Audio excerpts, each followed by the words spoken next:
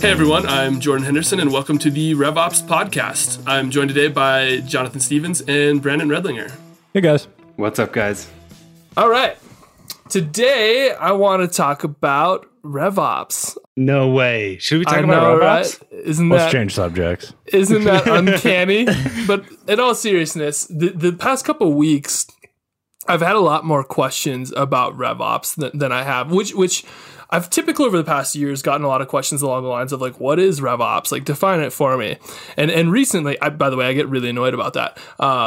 Recently, I've gotten a lot more questions about like, why would I have RevOps, or how do I structure it, or when do I need it, and why is it important? It's a really nice transition, right? We're transitioning from what is the thing to the actual procedural or operational strategic purpose behind it. So that's actually what I want to talk about today is a couple of things. RevOps, when do you need it? How to structure it? How to get started in general, right? And myself as a RevOps leader, I have a lot of strong opinions on this matter, but I would never want to kick off revenue operations at a company without getting some insights from my marketing leaders or my sales leaders, because they're going to have to work really closely with this new functionality and this new framework that you're implementing. So I think it's going to be a really interesting topic to get a couple of marketers' perspectives, particularly marketing ops and product marketing, around when you would need it, what it is. But before we dive too deep into the thing, because that was me saying a lot of words, does anybody want to define revenue operations? Operational revenue. Goddamn, I should have known this is coming.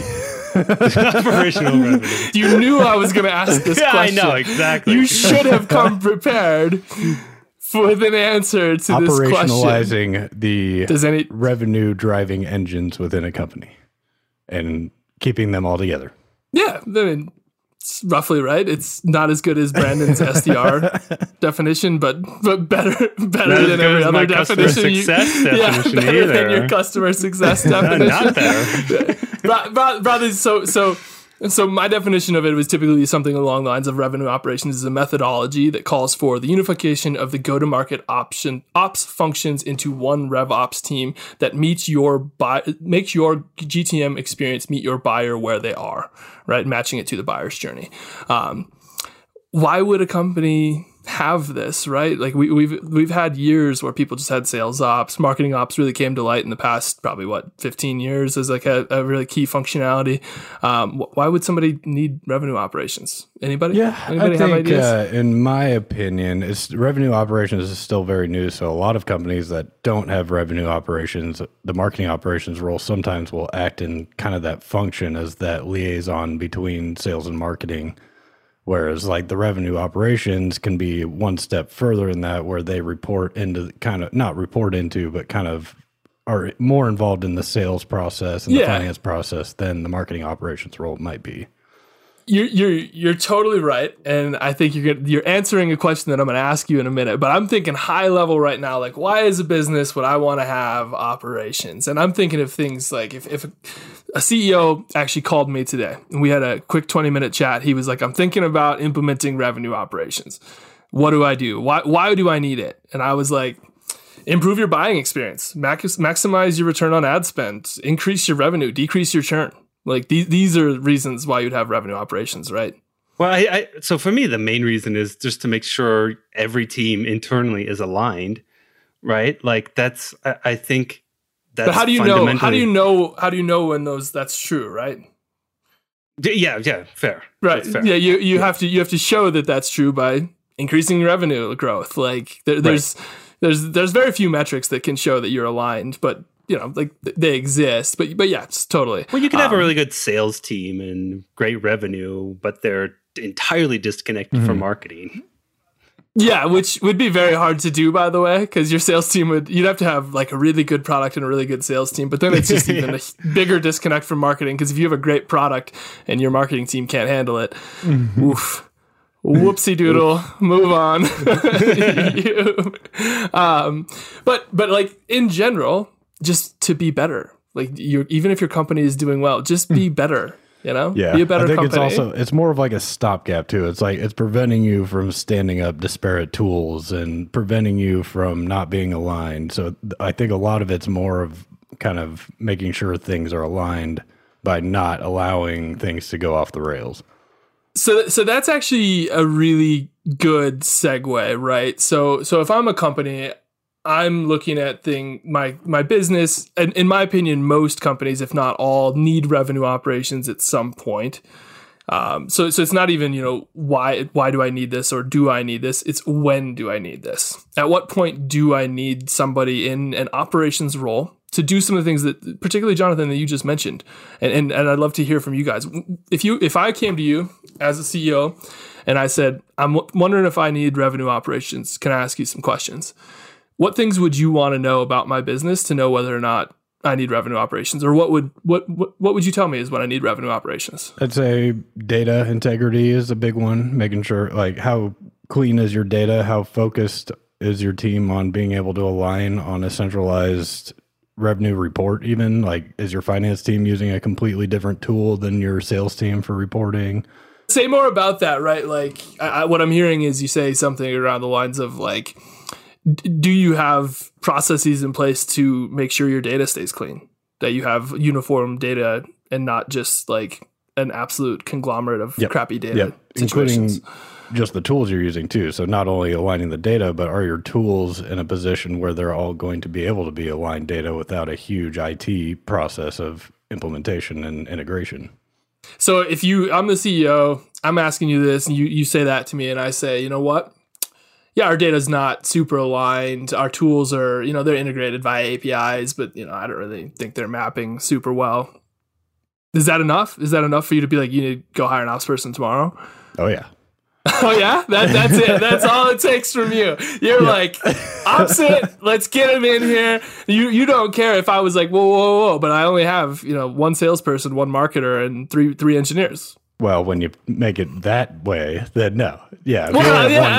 See, there you go. It's a more complex Q&A than just, is your data clean, right? I don't think it's that far off, though. Like, so when I'm thinking of, like, when do I add marketing ops to my marketing team? Because I've been in that position before, right? The first marketing hire.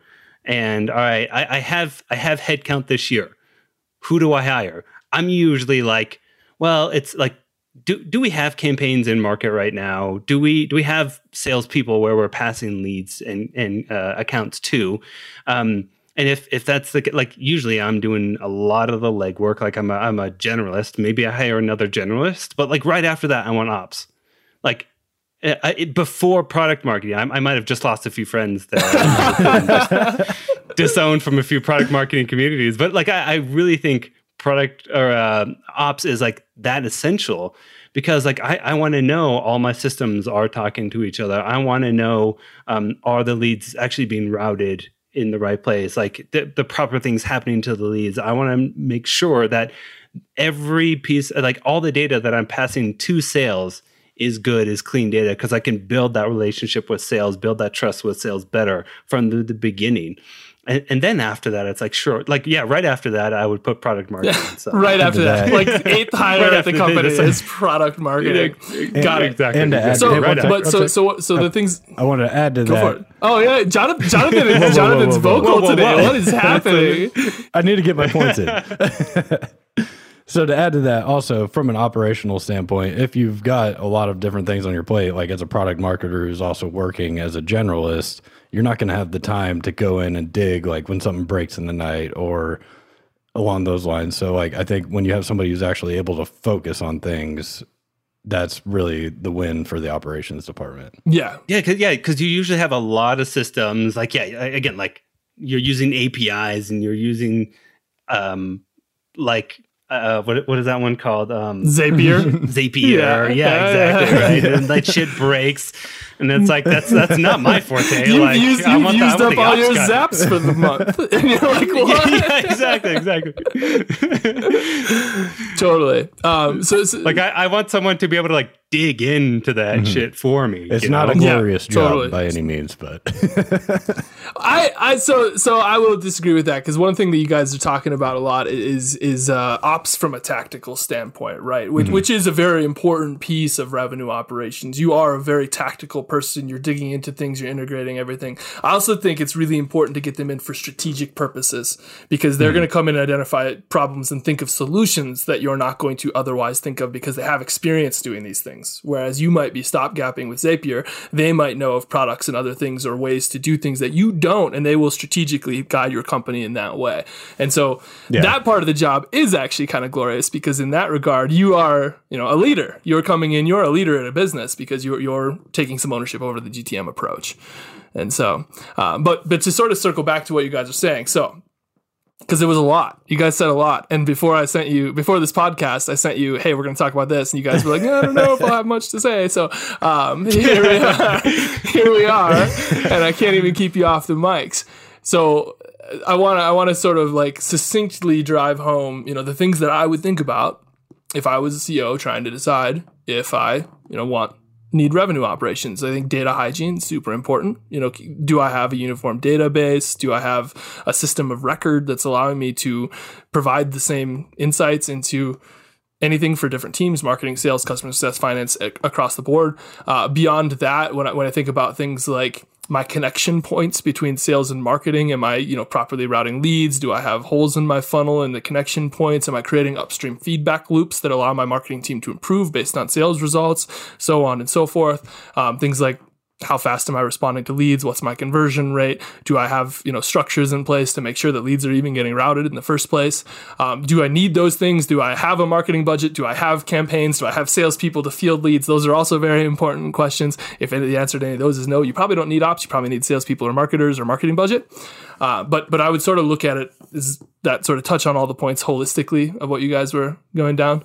Yeah, I think so. Well said. Well said. It was a lot. So if anybody wants to succinctly type that up and send it back to us, I'm sure somebody can spend the time to write that a little bit better than I just said. But I think it's wow. We're gonna get back to this again. It depends is the answer to the question. It is. It depends on a lot of things, though, right? And I think lead size, campaigns, all those sorts of things are very important. So let's assume this.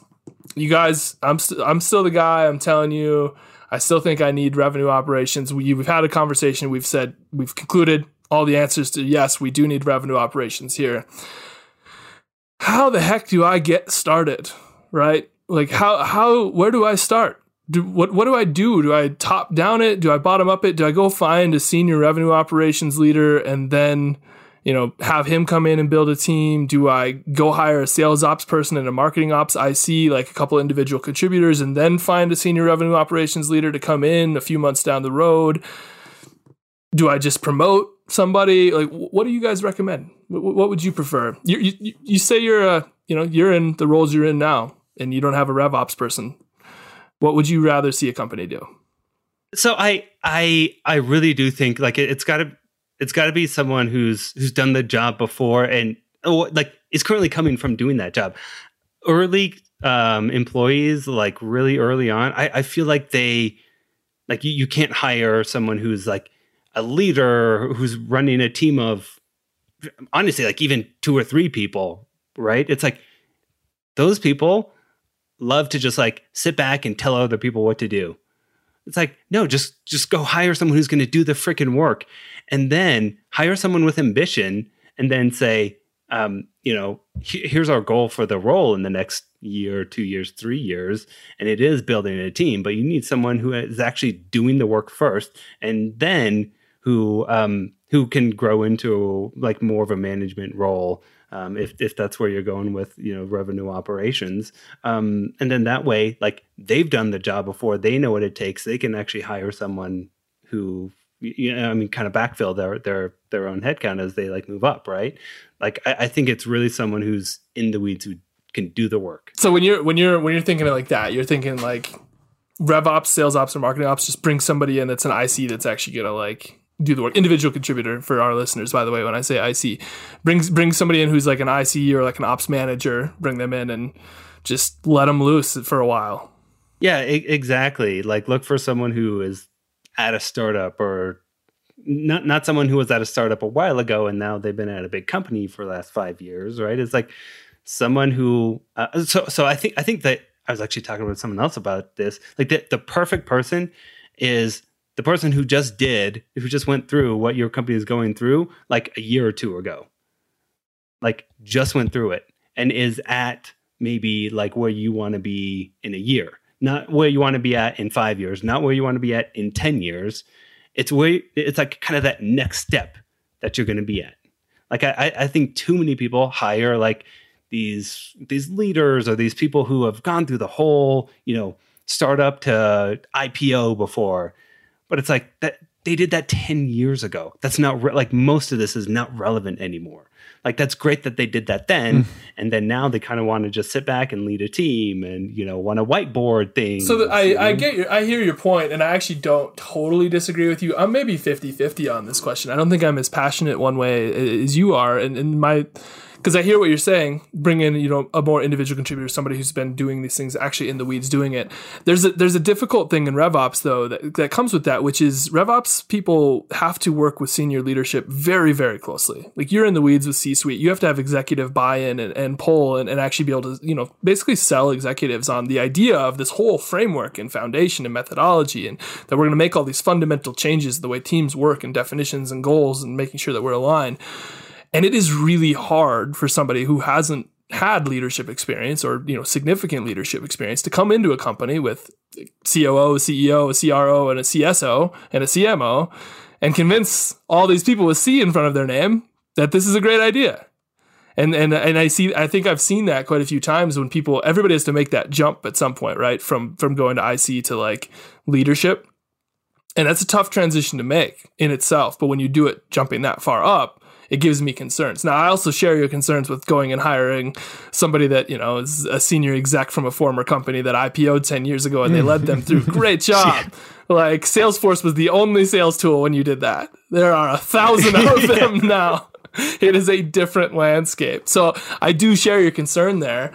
But for me, it's I would prefer somebody that's somewhere in the middle. They've got middle management experience because at least then they can grow into that role. But they also, I would give them the autonomy to go find somebody that's actually a true IC to work under them and help them operationalize some things while they can manage up, because managing up is a very huge piece of the role for me.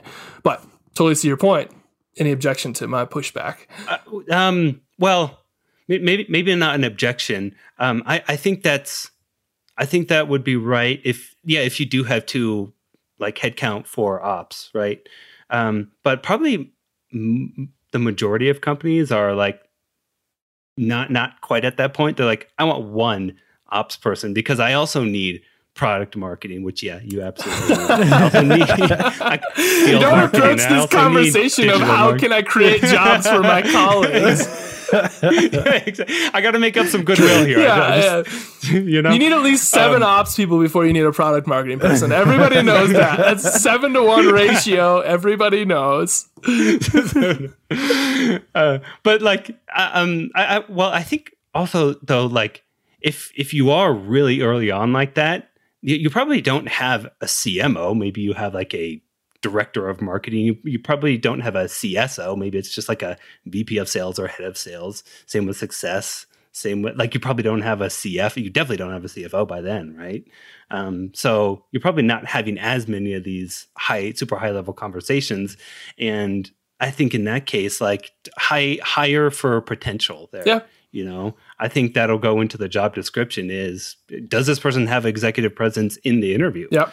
And do you think that'll transfer to, conversations with your CEO and anyone else involved? Yeah. And you do have the added bonus, I guess, of that scenario of if you get it wrong and that person isn't cut out for leadership, which is totally fine. People can be individual contributors.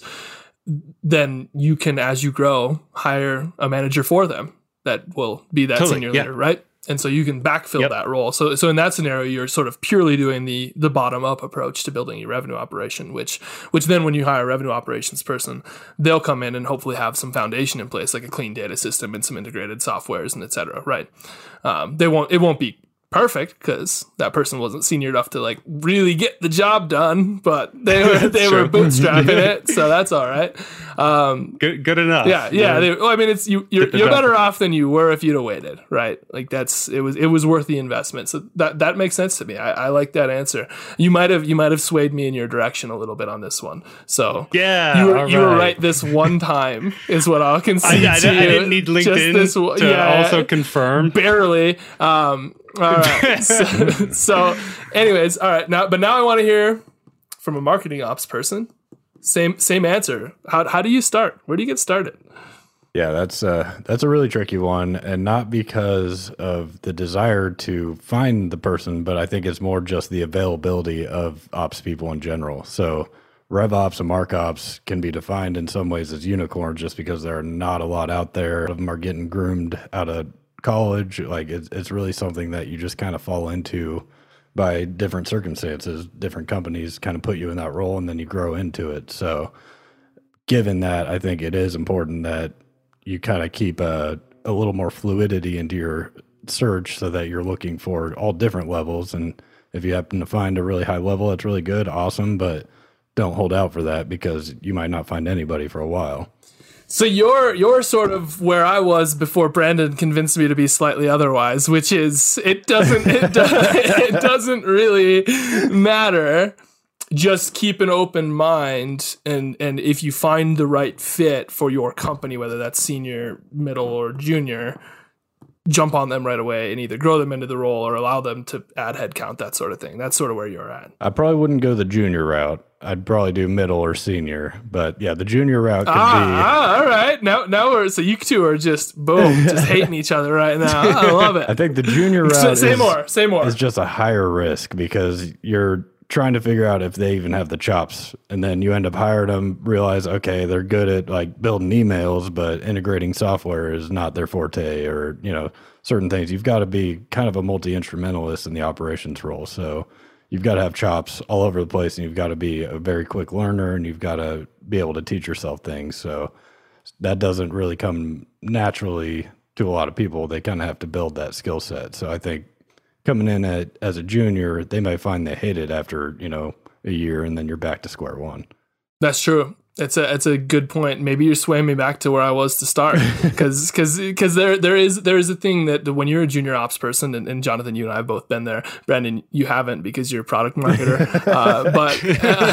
But when you're a junior ops person, it is really important as you're sort of learning the role and doing all these like in-depth strategic things that you have somebody above you to sort of create that bubble of solitude for you to work and learn within, right? And develop those skills while they sort of handle that managing up and lateral management for you. Mm-hmm. Gives you this space. Well, I don't think junior and IC necessarily mean different things, right?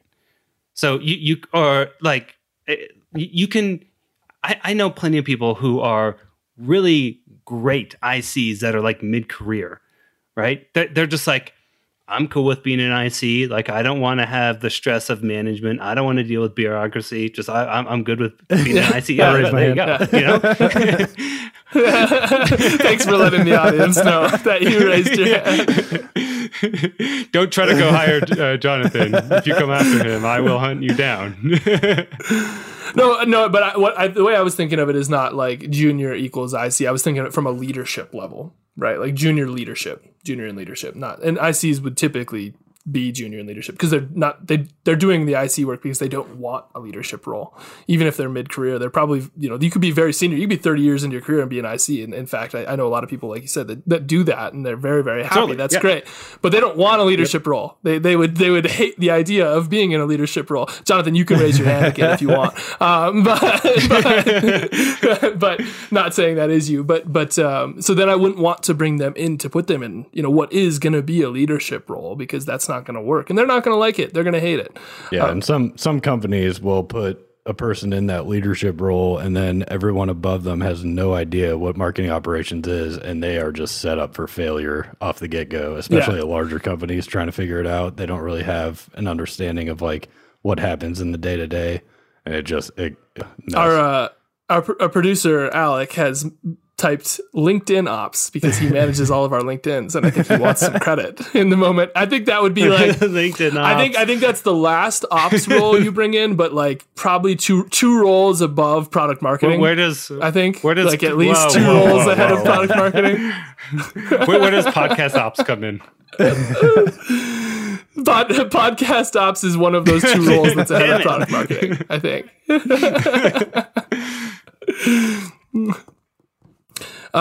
Cool. This is super, super interesting. Any other sort of thoughts on that question, top down, bottom up? Not necessarily, but I don't know where you're going next. But I feel like it might be helpful to talk about like what do you look for in your first hire? Like, how do you actually hire that person? Yeah, I mean, it's a curious question because I don't actually have an answer to it because I am a RevOps person. So I'm usually the person getting hired. I've never hired for a first RevOps person because if I'm at the company, it's not the first RevOps person.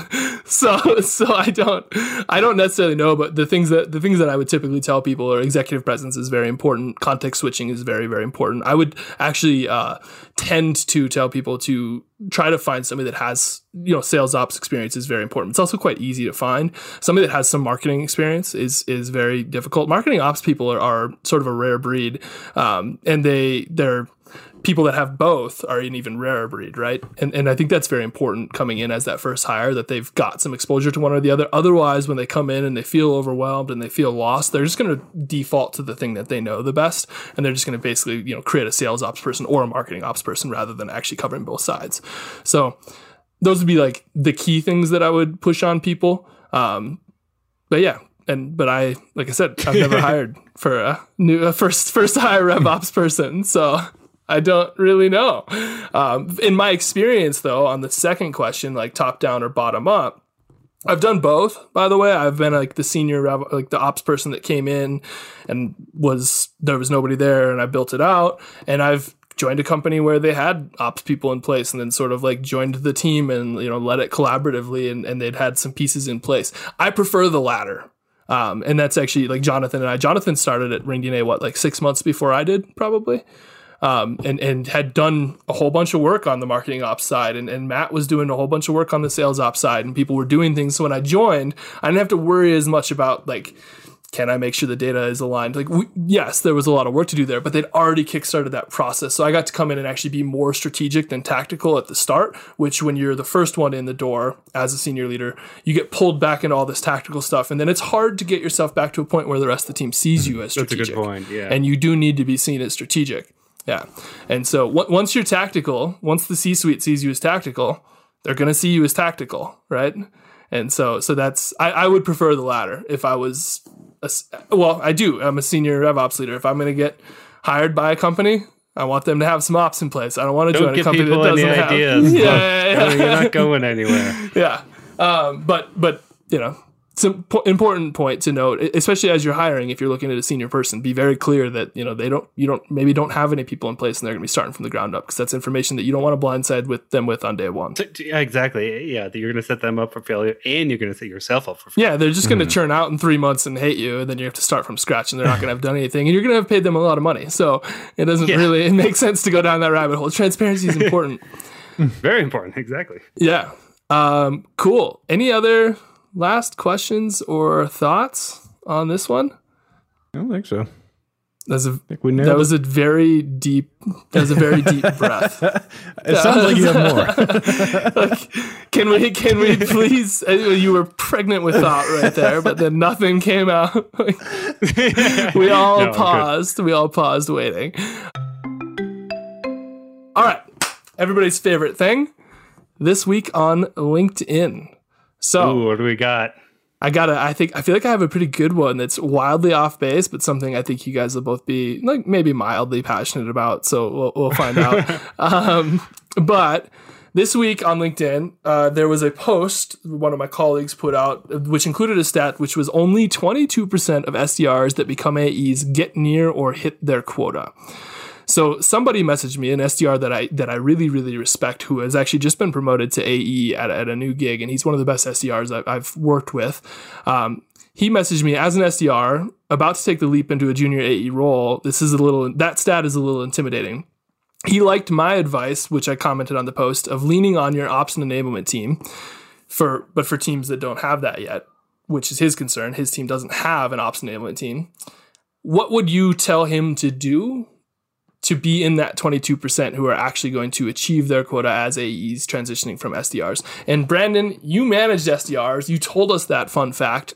What would be your advice to him to be in that 22%? So is the stat like their first quarter only 22% hit their quota? Yeah, call it the first year. The first year. Yeah, totally. Okay, so I mean, I go back to when I actually transitioned from an SDR to an AE. And that actually my very first month, I don't even know if I hit quota or not that month, to be honest. But I remember I was like second to last person as an AE. And then after that, I was at the top every single freaking quarter. But the thing that I did was like, sure, I you were 100%. sure. Dude, I crushed it. Yeah, I was actually at the top every quarter after that. I believe you. I believe you. But like I worked my freaking ass off. That's what I did. Like I was shadowing all the time. I was I was the first person in the office. I was the last person out of the office. Our VP actually every Friday, he's like, I come in at 7:00 a.m. and I review calls. Anyone can actually come and do that with me. I was the only person who always came in at 7:00 on a Friday to review calls with him. And it's like, honestly, it's just like putting in the work. I think the aside from just like being the hardest worker is I think just like reviewing more calls than anyone else, like listening to calls. What are the people who are hitting their quota? What are they doing? Also, like, what are the people at the bottom doing? How do you not do some of that stuff? Right? Like, it's true. Yeah. Practicing imperfectly, it implies permanence, right? Like if you do things wrong and don't know that they're wrong, then you will be permanently wrong. And so learning the things that bad reps are doing to make sure you're not doing them is very, very important. Exactly. So one of the key things you mentioned there, though, is call recordings. And obviously, RingDNA, we listen to a lot of call recordings because we sell a product that does call recordings, just so everybody knows. Huge, but I think it's so important because do the work, which is the thing you said that I totally agree with. Right? Isn't just like make the calls, do the meetings. It's do the extra things to learn how to be better at the job. That's the actual work, right? And that can be call recordings. That can be sitting in on calls. That can be listening to what doesn't work or joining every training session or going back to your sales enablement tool or asking for extra coaching time with your manager or whatever that might be. That's actually the work you need to do is sort of what I'm hearing. Yeah. I would say, the two best things was just getting more coaching from the VP. And just listening to myself because he doesn't have, extra hours in his day just to spend his time with Brandon. That'd be great. Wait, so did you listen to mostly your own calls or did you listen to other reps mostly? Like, what was your split? For with the VP or on my own? On your own. Yeah, that was mainly other people's calls. Okay. I was going to say, I would. It would be hard to listen to your voice for 6 hours a day too. Absolutely. I know.